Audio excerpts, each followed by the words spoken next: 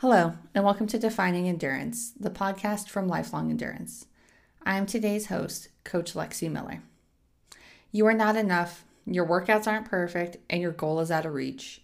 You weigh too much, your muscles are small, you don't even look like an athlete. Does any of this sound familiar? All too often, we get stuck in a rut of negative storytelling or perfectionistic thinking.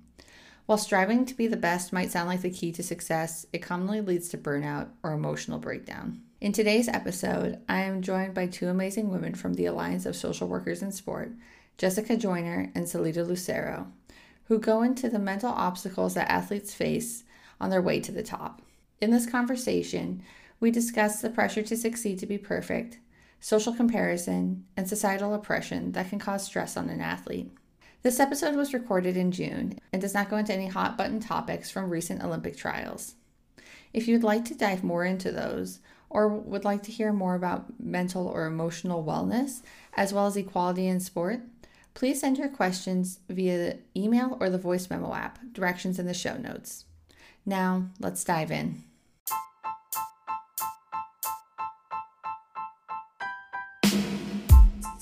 Welcome to Defining Endurance, a podcast focused on providing actionable insights for endurance athletes. Whether you're an athlete just getting started in endurance sports or a veteran looking to gain an edge, the Defining Endurance podcast is here to ask curious questions with athletes and fitness professionals, and most importantly, dive deep on current training topics so you can become the best version of yourself. Let us wait no longer. Let's dive into this week's episode. Hello, everyone, and welcome back to Defining Endurance. This is Coach Lexi Miller, and I am super excited today to be joined by Jessica and Salida, both of whom are members of the Alliance of Social Workers in Sport. Today, we're going to talk a little bit more about perfectionism in sport and how it affects performance. For those who don't know, I worked in the mental health field for about 8 years before becoming a coach, and this is something very close to my heart. So I'm so excited to be joined by these two awesome ladies. Jessica and Salida, thank you so much for being here. Thank you for having us. Thank you. So first, I just kind of want to hear a little bit more about both of you, kind of who you are, how you came to both find yourself in athletics as well as a social worker. So we'll start with Jessica and then go to Salida. So Jessica, tell me a little bit more about your background. Sure. I've been in the field, in the mental health field for, almost 14 years, and worked in mostly agency work. But recently, just a few years ago, started my own private practice where I decided I wanted to focus on athletes. But I chose social work because there are just so many ways to affect change on a macro and micro level. And my focus is mostly on the micro level, doing therapy with clients and helping them obtain some self determination to affect positive changes in their own lives. And I also love how social work promotes individual and community well being by addressing all of the intersectionalities of systems and advocating for marginalized populations. I feel like I've been an advocate for most of my life as a Latinx Native American female, and this was just kind of a natural fit for me. So one of the reasons why I focus on athletes is because I think the majority of athletes are actually from underrepresented populations, and I not only wanted to advocate for them and with them, but I also wanted to provide a mental health professional that is a person of color to sit across from them as they talk about these issues and talk about their mental health, because there's not so many of us. And there are so many ways and issues and systems of intersectionality in sports where social work can have a really powerful impact for positive change. And I just really wanted to be a part of that. And as an athlete and married to a former collegiate athlete, and so many of my friends are athletes, I really just saw a need that was there, a need to dispel the myth that athletes don't have any issues because they're athletes. The need to normalize and destigmatize mental health and how it impacts both athletes both on and off the field. And the need for, to advocate for athletes and the importance for their overall well-being in order for other entities and organizations to see them as actual human beings and not just commodities. That is so incredible. At Lifelong Endurance, our coaching company, we work primarily with cyclists and runners. I see that you are the USA Cycling Mental Health Specialist. Is cycling your sport of choice, or where do you find your passion outdoors? No, softball was my number one sport as a Salida. And but no, I loved all sports, and my dad played baseball back in the day and was really good at baseball and wrestling, and my husband's a track runner and triple jumper, and so I love all kind of sports, and but my sport was softball. That was my first love. Played that since I was in third grade. But I do cycle now. I am not. I would not say I'm a good cycler, but I do love to cycle. Have a road bike, and we get out and ride. Try to get out and ride every week, and do at least like 20 miles or so. Uh, so it's fun. We just like the outdoors, and we like to be athletic and go out and get some sun and some fresh air, and just get the endorphins going. That is so great. So Salida, tell us a little bit more about you and your background with both sport and social work. Yeah, so it's really interesting. I never saw this as my career growing up. I wanted to be a police officer growing up. Actually had my application in to become a police officer, and I pulled it because I started working at a residential treatment facility for at-risk youth, and I just fell in love with working with those girls and help just giving them that space to talk about what they needed to talk about to get over it. And so I fell in love with that, and so I decided to go back to school um, and went to the University of Denver for my social work master's. And but then after that, I was kind of just sitting there, and I didn't really know what I wanted to do. Like, did I want to work with girls? I knew I wanted to work with adolescents, but in what realm did I want to work with them in? And so I was just really confused. So I went to a therapist myself, a therapist that saw therapists, because that's what we need to call us on our, bullshit, for the lack of better words. And, I contemplated just quitting social work in general and actually being like a personal trainer, because I like to work out. I love playing sports. I love moving. That's what I love. And she's like, "Well, why can't you be like a therapist for athletes?" And I was like, "Is that a thing?" And she's like, "I don't know. Go look it up." So I looked it up, and literally the day I looked it up, there was a conference. The Alliance of Social Work in Sports had a conference here in Denver, like 2 weeks from the day that I looked it up. And I was like, "Oh my God, this is a thing." And bought my tickets, and that's where I met Jessica, and we've clicked since then, because I was just like, wow, like this couldn't be more perfect of working with athletes' mental health. I love being a therapist, a counselor, and I love sports, and to put those two things together is a dream come true, right? I'm really living the saying of do what you love.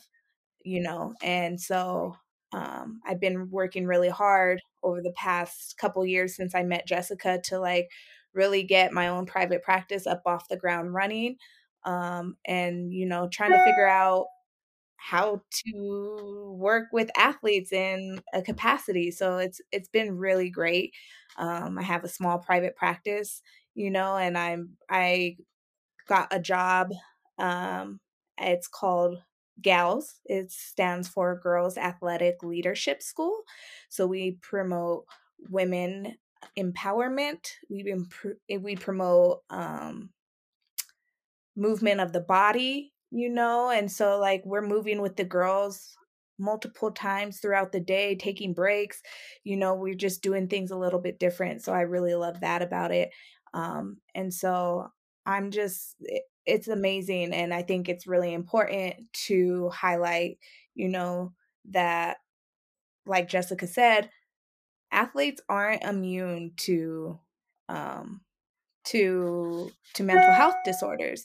And I think that a lot of athletes use sports to cope with what's going on in their lives, whether it's trauma, whether it's mental health, whatever it is, they're using that sport to cope. But what happens when that sport starts becoming another stressor? What are they going to use to cope, right? And these are the things that people don't think about, right? And so I think that's a huge step of like having these conversations, and like Jessica said, having people that look like you to talk to, right? I'm a mixed race female, Black, Latina, Native American, and I want athletes to be able to sit in front of me and feel comfortable, and it's just having a conversation. That's what it is at the end of the day, is sitting down and being open and trusting with a therapist to be 100% your authentic self. So I think it's great. Jessica highlighted the intersectionalities of, sports and therapy and all of that stuff. So, I'm just hoping that, we can get this out more, and that more and more clinicians start to come over to this way of supporting athletes. That is so incredible. And I really love that, you talk about how you are passionate about working with young women, as well as, making sure that athletes see other people who look like them. In a previous episode, we spoke with Addie Bracy, and she talks about her work with Outrun and sexuality, and how important it is for again, athletes to kind of see that. So I think that's something that all of us need to be mindful of, is how to be encouraging of it, how to embrace that. And also, congratulations on starting your own private practice. I don't think that people understand how hard that is. So congratulations. Like, I just want to take a moment to really like let that sink in for people, that you're able to do that. That's so awesome. You mentioned softball earlier, and then also your personal training. What's your athletic passion? So definitely softball, number one. I fell in love with it. I saw my cousin playing when I was like 3 or 4. It's one of my earliest memories. And I said, Mom, throw the glove on me now. I can go out there and do that. I could do that better than anybody out there. And she was like, no, you can't just go out there. And so, sorry to like the little church league, my mom forged my birth certificate so that I can play at the age of 4. You had to be 6 to play. So I've been playing softball since the age of 4. Loved it. Been playing it. Played it at the college level. Had my own mental health issues going through, of being hurt. So I've had 3 ACL tears in the same knee. So I definitely understand how things in sports happen that affect your mental health, that lead into depression or substance abuse, and all of these different things. But currently my sport of choice is boxing. I'm definitely going to be competing in the Golden Gloves next week. Yeah, and shout out to Bring It Back Boxing and my coach Hector. He's been great since day one, and it's gotten me to where I need to be to start competing. Oh my gosh. So yeah, we'll just also take a moment and be like, Salita's just a badass. So that is so cool. I didn't know about the boxing. I had seen, softball and that. And I was like, oh yeah, cool. Definitely tough ladies play softball, but that's incredible. So today, I really wanted to talk about perfectionism and performance and how it affects athletes. As a coach, it's something I see almost all my athletes deal with in one way or another when facing workouts, races, race performances. Whether they're, a woman in their 20s or a man in their late 50s, it's something that all athletes struggle with. To start off, what is perfectionism and how might it be beneficial in sport? So if you want kind of the technical definition, I guess, is, perfectionism is just this kind of broad personality style. And it usually describes a person that is really hyper-focused on being flawless in whatever task they're performing. It's the need to kind of appear to be perfect, and it's often accompanied by critical self-evaluation and concerns regarding other people's evaluations of them. Can kind of be a double-edged sword. So you asked if how it can be beneficial, and I think there's a piece of that can be. There's a couple of, the double-edged sword is kind of perfectionists perfectionistic striving and versus kind of perfectionistic concern. And striving is maybe where it can be the healthy side of it, where that's when we're setting the high goals and we're really focused on our performance and establishing, not only setting, but establishing those goals. And then that perfectionistic striving can be the motivating factor. It can give an athlete, some drive and purpose. And during this phase, we can basically display, really high organizational skills and determination and have a really strong work ethic. But that can quickly kind of turn and cross that gray line, if you will, into that perfectionistic concern, which is when an athlete really becomes that hyper focused on making mistakes and the fear of doing so. And when that worry becomes that worry basically takes over, right? And there's no other way for them to kind of get away from that. They really focus on the performance and any discrepancy gap that they have for excessively high goals, right? So they have goals that are way up here, and then their performance is here, which is not a bad performance, right? But that gap in between what they expected and what they did is so great that they're so disappointed, and it comes with a lot of kind of that it can become self-loathing, but it can be before it becomes that self-loathing, it basically is really just that severe self-criticism. And an athlete can really struggle to effectively manage that the perfectionistic concern piece of this. And that's when it can definitely have an impact, a negative impact on them, because it just kind of starts to spiral. And it goes alongside with, the benefits is, like she said, like Jessica said, was, they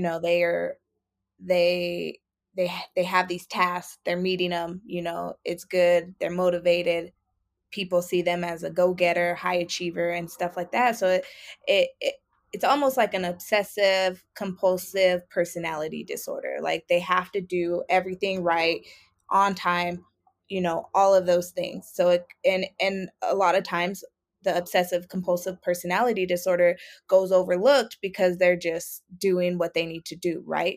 But then, on the other side of that is, it it gets in the way of relationships. It gets in the way of other aspects in their day-to-day lives, where their relationships with friends, parents, they might be lacking in other areas. So it actually is a good thing, for what their goal is, because they have like that tunnel vision, but they don't see if they're hurting people, like, and like just walking over people and doing all these things in the meantime, And so I think that's a huge piece. And I can't stress enough is that relationship piece. It can get in the way of those relationships because they're so tunnel visioned of what they need to get done that they're not looking, and not living in that gray area. It's either black or white. No, I think those are really great points that you both made about, it's the relationships involved, how it becomes kind of a single-minded way of thinking. So, both of you work with athletes, in your private practices as well as with your with the organization. So how do you deal with athletes when you see this starting to creep up, or what are some things you've seen in athletes when they're dealing with perfectionism? I think I see a lot of, like I said, those relationship issues, with their peers, with their family, them unable to cope, with if things don't go exactly the way that they're supposed to go. And I think that's really hard because like I said, they're using black or white thinking. It's one way or another way. There's no, oh, well, it's going to be okay if I don't get it done. I can get it done tomorrow, right? It's no, I got to get it done right now.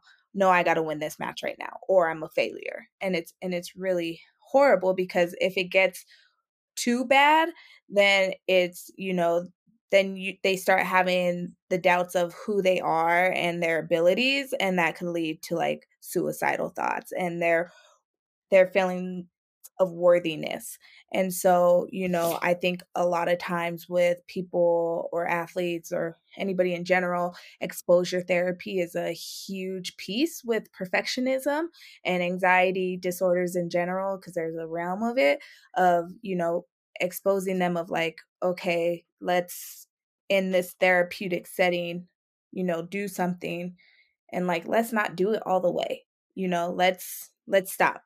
And how do you feel? And like, let's talk through these things. What can you do to help this feeling that you have inside, to get through the rest of the day, and knowing that life still goes on if you don't get this done, and if you don't get it done perfect, or if you miss one step, it's still a beautiful thing that you're doing. And I think I see a lot of anxiety disorders, right, that come along with perfectionism. So a lot of anxiety, a lot of even the depression, much like Salita was kind of referring to. I think this can also lead to, obsessive compulsive disorders like OCD. And, that's typically what I see in or what I've dealt with in my practice, and just a lot of anxiety.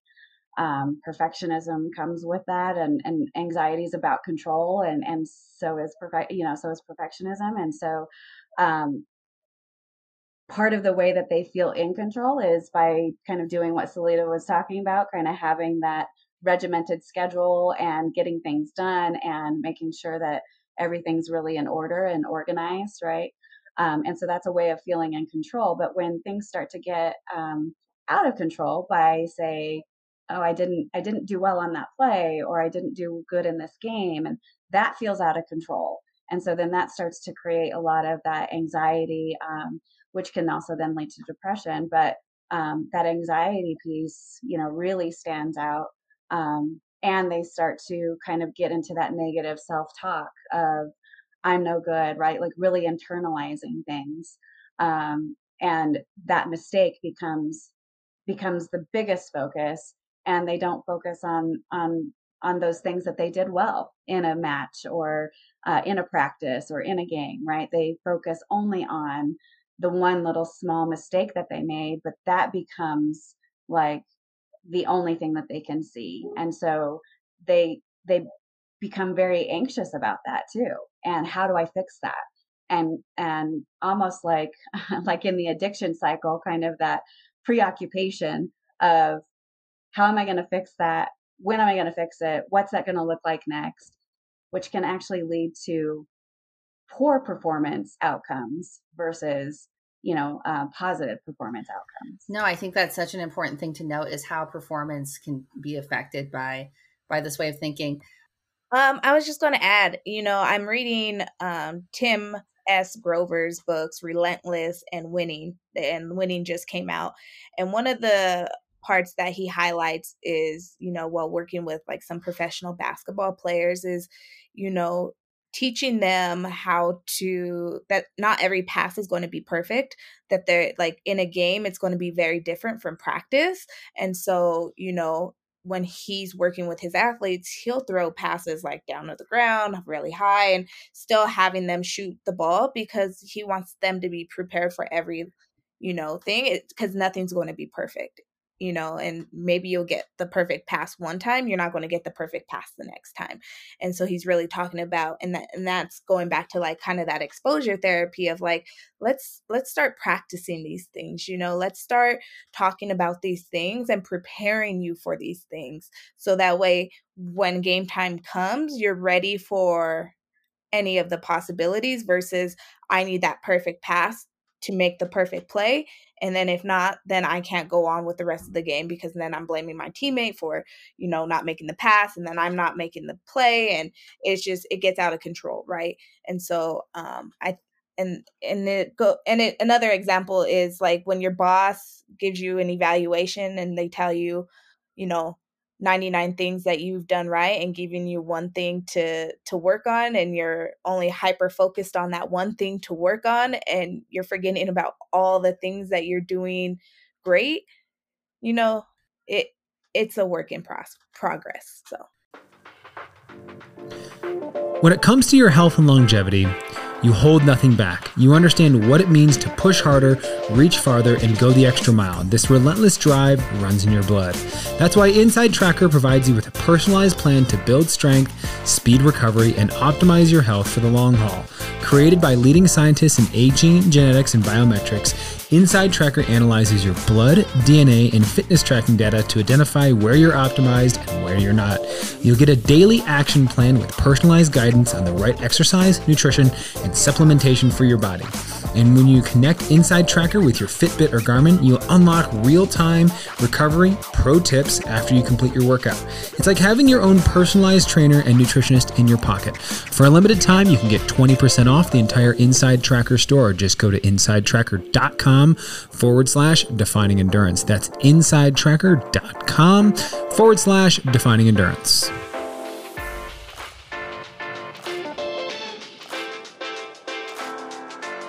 That is great. And we'll link those 2 books in our show notes so that people can look that up. They sound like really great reads and something that is just, important to kind of remember that, yeah, the world's not perfect. And so whether it's blaming yourself or others, it's never helpful. So kind of going along with that, definitely kind of talking about other people and how that might affect perfectionism, looking at things like social media, how does comparison play into perfectionism? Social media, I'm so glad that I am not an adolescent growing up in the world of social media. I had MySpace and that was about it when I was growing up. But the fact that no one puts on Instagram or Snapchat or any of that their failures, right? They're going to put on those things, them winning, but you didn't see the 20 times that they lost before, right? You didn't see, like in my case, like I try to have other private practices that didn't work out. Now I have a private practice, it's been a process, right? It's a process, and I don't show you the process, I show you the results, right? And in social media, people show you the results. People show you what they want to show you. Like the Bow Wow challenge a couple years ago where he's getting on a jet saying it's his jet. People found out it's not his jet, and, it's all of these things. And so it's just like they put on social media what they want to put on social media to show that they have a good life. Does that mean that they have a good life with their mental, physical, emotional health? Not necessarily. And so it's like we need to stop comparing ourselves to somebody else because it's their winning season. Your winning season may come next season. You just don't know, right? And it's enjoying the process. And I love that phrase of just enjoying the process, because once you get to the point where you want to be at, what next, right? And we're always asking, what's next? What's next? What's next? Enjoy the process, enjoy getting there. And once you get there, enjoy having it, and I think it's like our society has always pushed us, you need to do this next, you need to do this next, you can't be happy till you do X, Y, and Z. No, you just really need to figure out and dig deep within yourself to figure out what is going to make you happy, because that's in the end, that's what makes you happy. Yeah, and I would say the comparison piece, again, that's kind of that double-edged sword too, where there can be good comparisons by way of, oh my gosh, like Serena Williams, first Black player, right? Tennis player, to reach this, to reach that, to do this. Imagine what I can do, right? She did this. And that's like the aspiring, right? She's inspiring. And that gives us something to aspire to, right? So in that way, like comparison can be helpful because it can show us like, man, if so-and-so can do it, then so can I, right? Then I can step up and I can work hard and I can do this.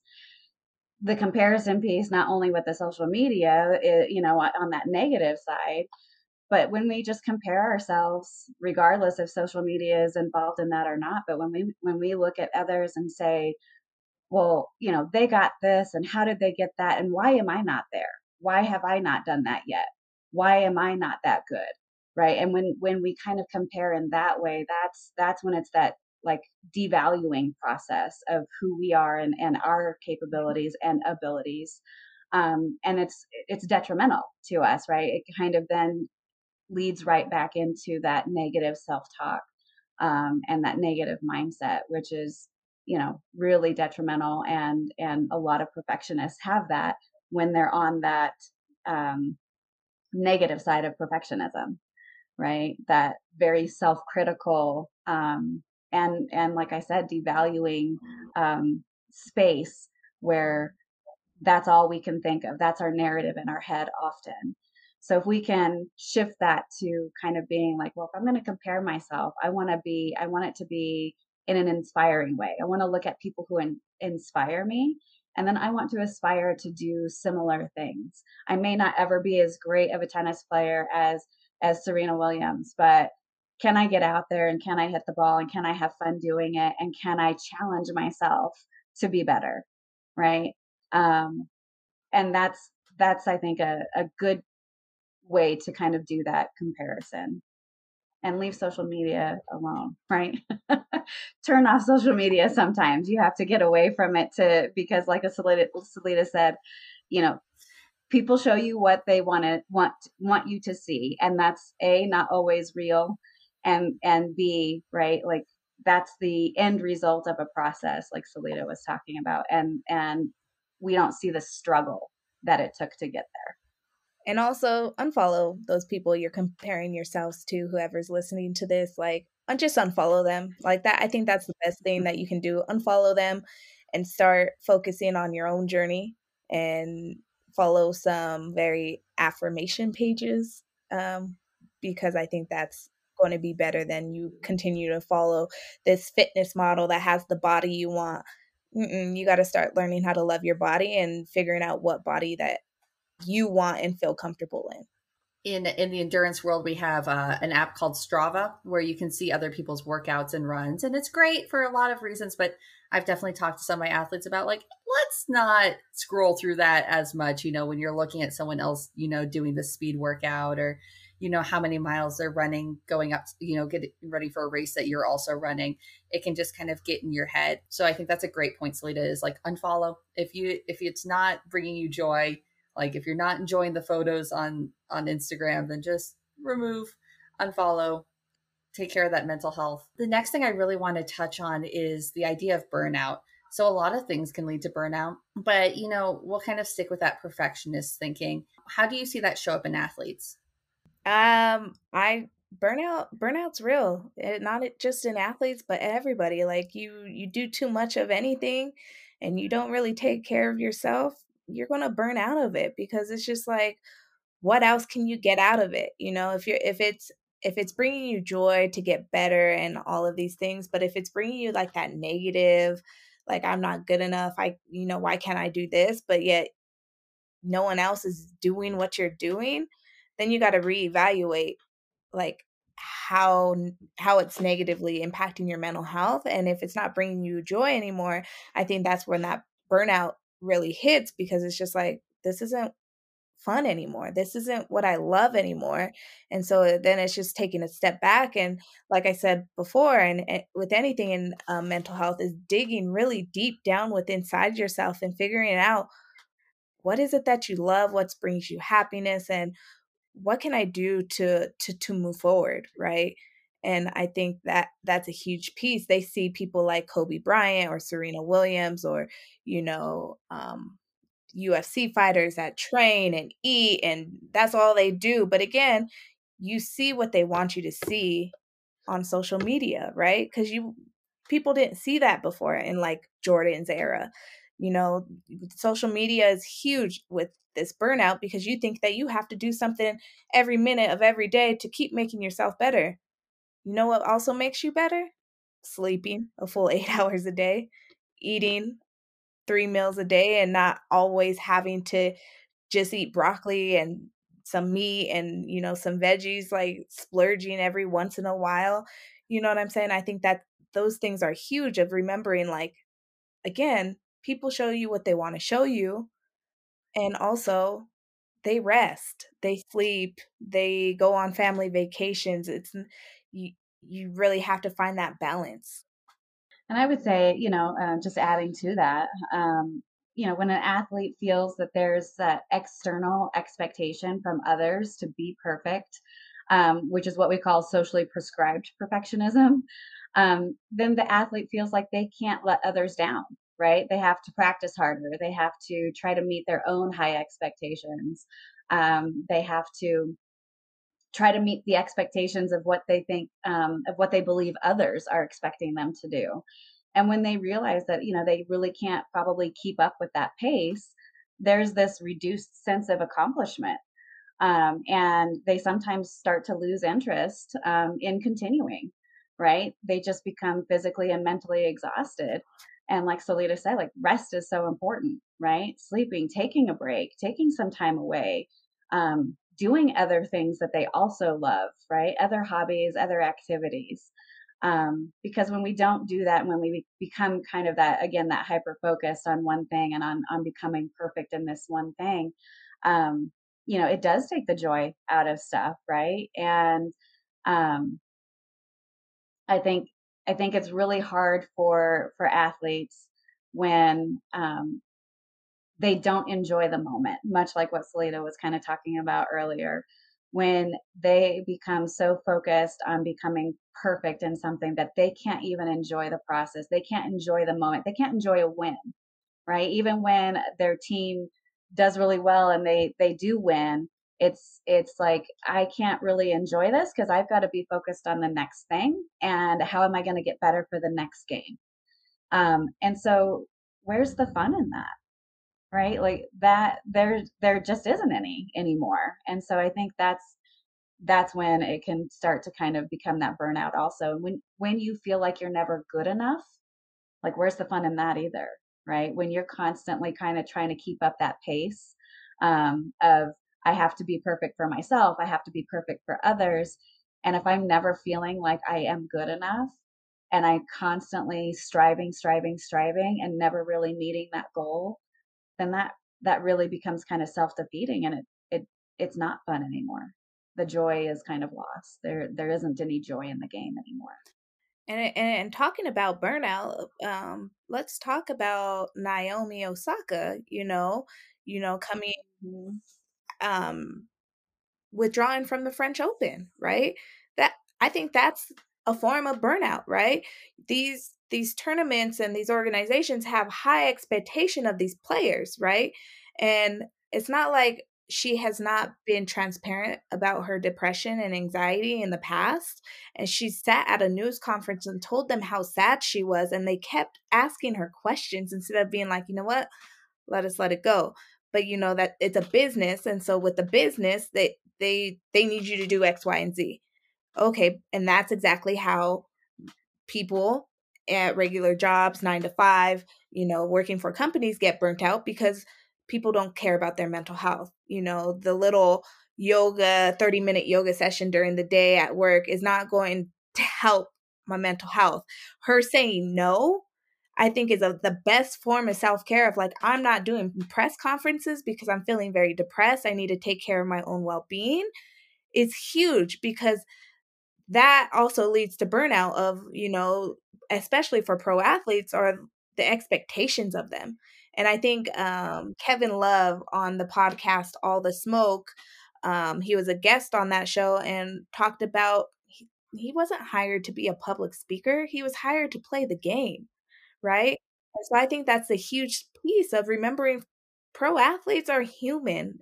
they really are people. And so if they don't feel like doing a press conference, they shouldn't be made to do a press conference. You know how hard it is to sit there after a game that you just lost, that you put your all into, and have to sit there in tears in front of cameras and reporters not being sensitive enough to leave you alone and asking you these hard questions.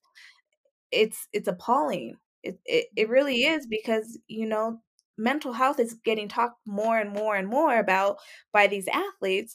And I think that these policies need to change because it's adding to that burnout of professional players of always having to eat right, train right, be perfect in public, right? Or else they're going to get dragged by social media or cancel culture. in it, and it's a huge piece. And so I think with Naomi, that right there is a form of burnout. And like, I commend her for being like, you know what? Let me step back, because this shouldn't be made about me. I'm telling you guys that it's about my mental health, and you're making it into a bigger situation than what it really is. So let me step back. And I'm like, that right there, I think is a definition of burnout, of her just being like, you know what? I can't even compete this time because I need to take care of myself. This is not what my mental health.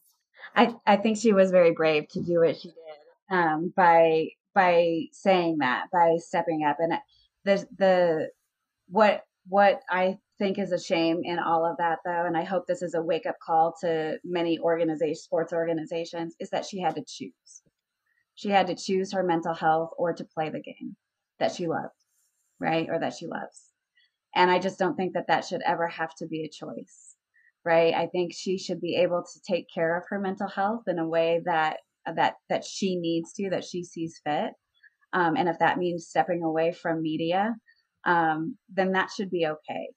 And other organizations and sports organizations should be able to say, like what Salita was saying, that it's okay, that they don't have to be, they weren't hired for, to be that public speaker, to be the representative of that sport, right? They were hired to play the game. And I think it's really sad that she had to make that choice.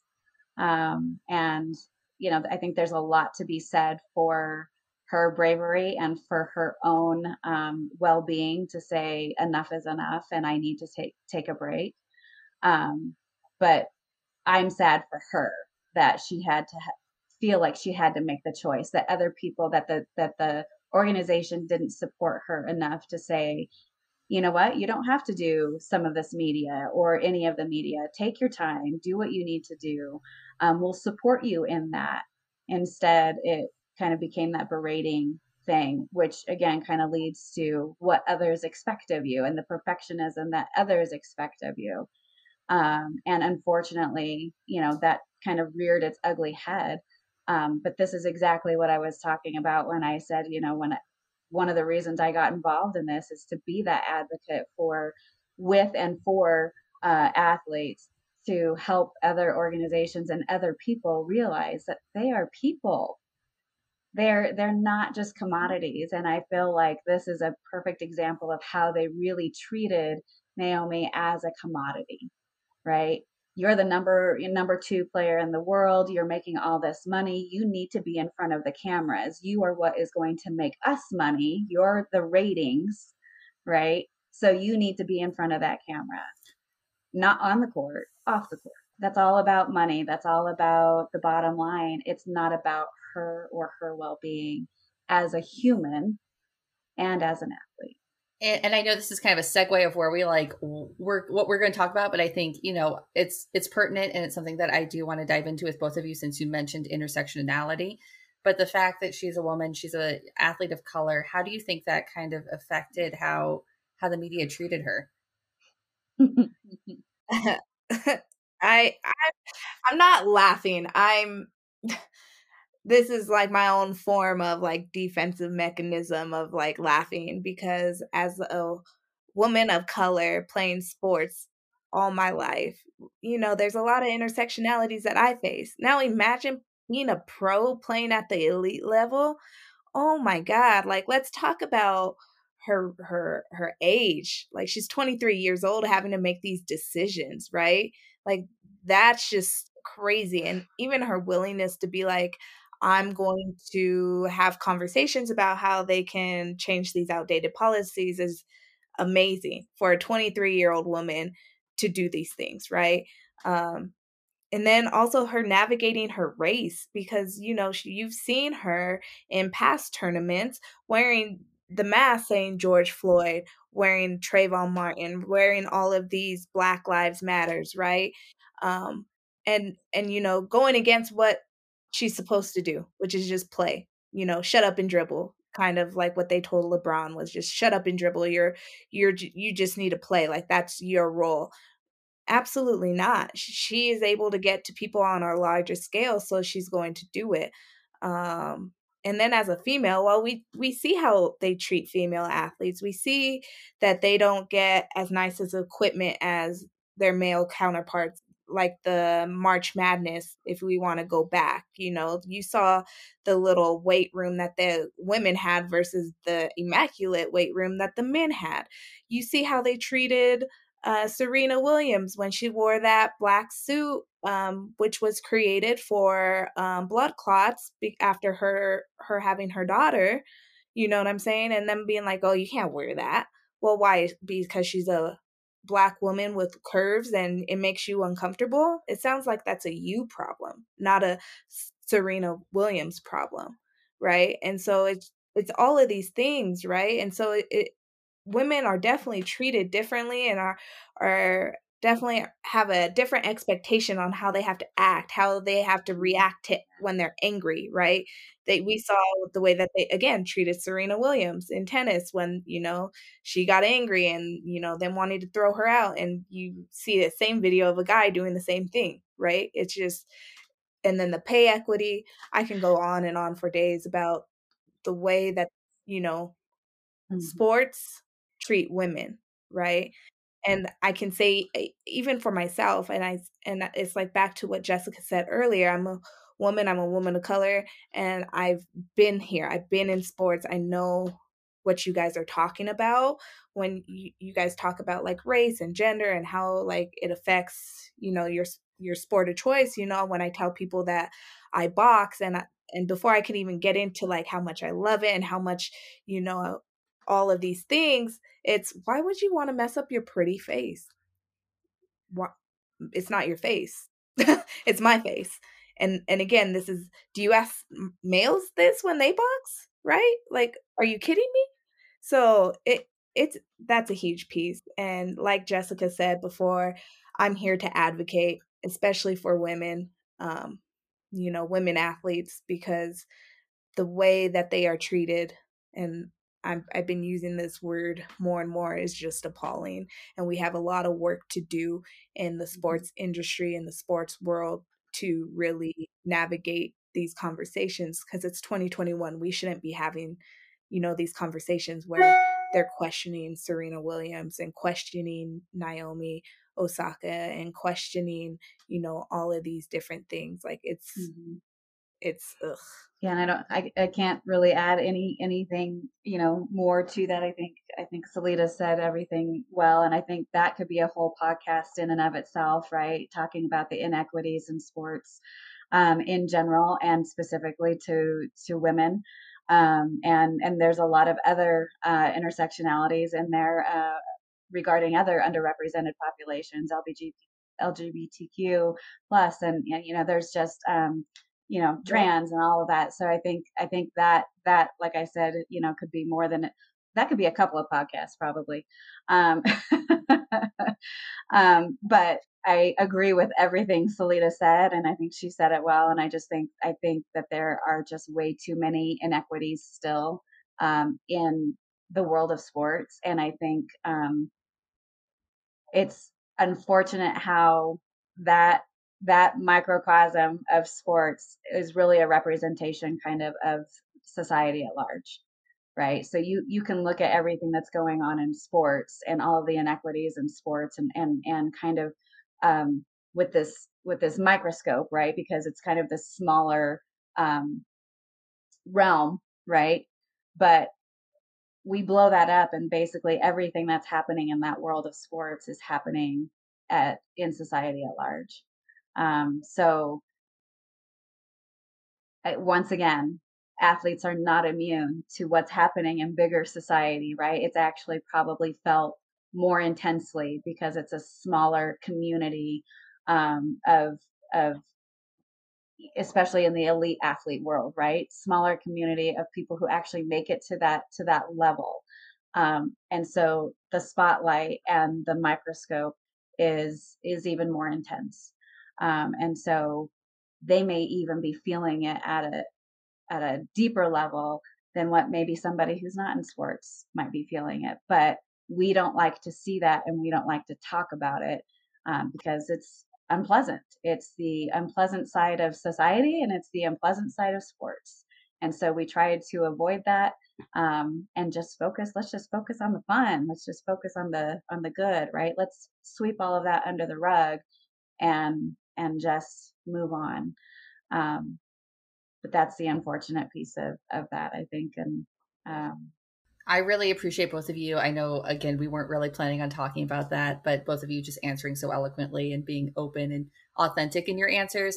It's just awesome. And I think we need more of that in the sports world, just as you said, where we're able to talk about that in our communities because, sports is a community, right? Like that's how, as a runner, I feel connected to someone else who mentions that they're a runner. I know that's how you guys probably feel when you find out someone played softball or that they're a boxer, or even just that they like to go to the gym and lift. Is like you have that immediate bond so that we can connect and talk about the big things in this community. I think is so awesome. So really appreciate you both there. Before I let you guys go, I do want to just end with kind of advice you would give athletes who are dealing with kind of that negative self-talk or a negative mindset. My advice is to seek counseling. It's not a negative thing. Like, we need to start normalizing it. Like, you just have to have a person that you can talk to, that you can trust, that's not going to tell anybody else, right? And just listen to you and not interrupt and get you to where you need to be in terms of ideas of like what's going to help, what are some coping skills, what are some other things, like thinking outside the box that are going to help you. How do we like get down to the real issue of where are these anxieties coming from, whereas where do you think that this perfectionism need comes from, right? And so I think counseling is a big key of finding you a sports counselor like me or Jessica. Jessica also has is working on a list of clinicians out here in Colorado, to put out. And also, if you're not willing to do counseling, finding someone trusted to talk to, being open about it, starting to have these conversations with, teammates, because who knows, maybe one of your teammates is feeling the same exact way. And then finding another outlet other than sports that is your go-to when sports is stressing you out. Like I said at the very beginning, is it hiking? Is it snowboarding? Is it taking a walk? Is it watching movies? What is it? It's just exploring those different things to figure out what's going to work for you. Just self-care too, which isn't bubble baths, which isn't getting your nails done, which isn't having dinner. Those are forms of self-care, yes, but it's also like Naomi saying no to like some expectations that people have of you and just being like, no, that's not going to work for me today. And being your own advocate, I think, is the best form of self-care. Yeah, I agree with everything Salita said. And I would just add that, for athletes to try to understand and have a little bit of a mind shift that mistakes and failure aren't something to be feared, but instead to use them as, a learning tool for improvement and to keep your progression moving forward, right? Failure plays a role in your success, right? We learn from the things that we do wrong. We learn from those mistakes and then we make them better. And then there can be some better outcomes, right? And just because one thing happened, we don't have to focus on that, but we can focus on the process, right? And that's kind of what I tell my clients, is that it is about, and whether they're athletes or not. And anybody who kind of comes to see me, one of my things is, this is a process, and there isn't any expectation, right? There isn't an expectation for you to be perfect in process, right? Like, therapy is not about being perfect. You can't do therapy wrong, right? Like, and it's just coming in and being yourself and enjoying the process and knowing that the process gets us to outcomes, but we don't have to focus on the outcome, right? We know we have goals, but we need to focus on the process and how we're getting there and enjoying that. A couple of other things, and maybe just one other thing that I kind of do with my clients when they're kind of in this perfectionistic and in the negative self-talk is, I'll have them, uh, you know, look at, maybe journal, whether they like to journal or maybe it's just kind of think about after a game. But I want them to really focus on what they did well, right? Whether that was in a practice or in a game. And I just really want them to focus on, write out all the things that you did well, right? That just helps them to kind of get out of the negative piece, and to focus on, like, wow, I did this, and this. And sometimes they don't even realize or recognize, oh, I did do that. And I did, have this great pass that ended up in a 3. And I did do this, or I did do that. Um, and they don't even recognize sometimes, because they have been so focused on those negative things, that when they actually start to look at the positive, they're kind of surprised at how many things are on that positive side. um, and so it's a way to start the mind shift, right, to get out of the negative self-talk that we have. And there's some other exercises like that, that I give my clients, but that's just one example, of something to do, after a game or after a practice, that will really help you focus on more of those positive things. That is so great. And I think that's exactly right. As kind of taking yourself out of that mindset of what went wrong, and kind of that circulating thought, and looking for the wins in everyday life. I so appreciate both of you joining us today. It has been an amazing conversation.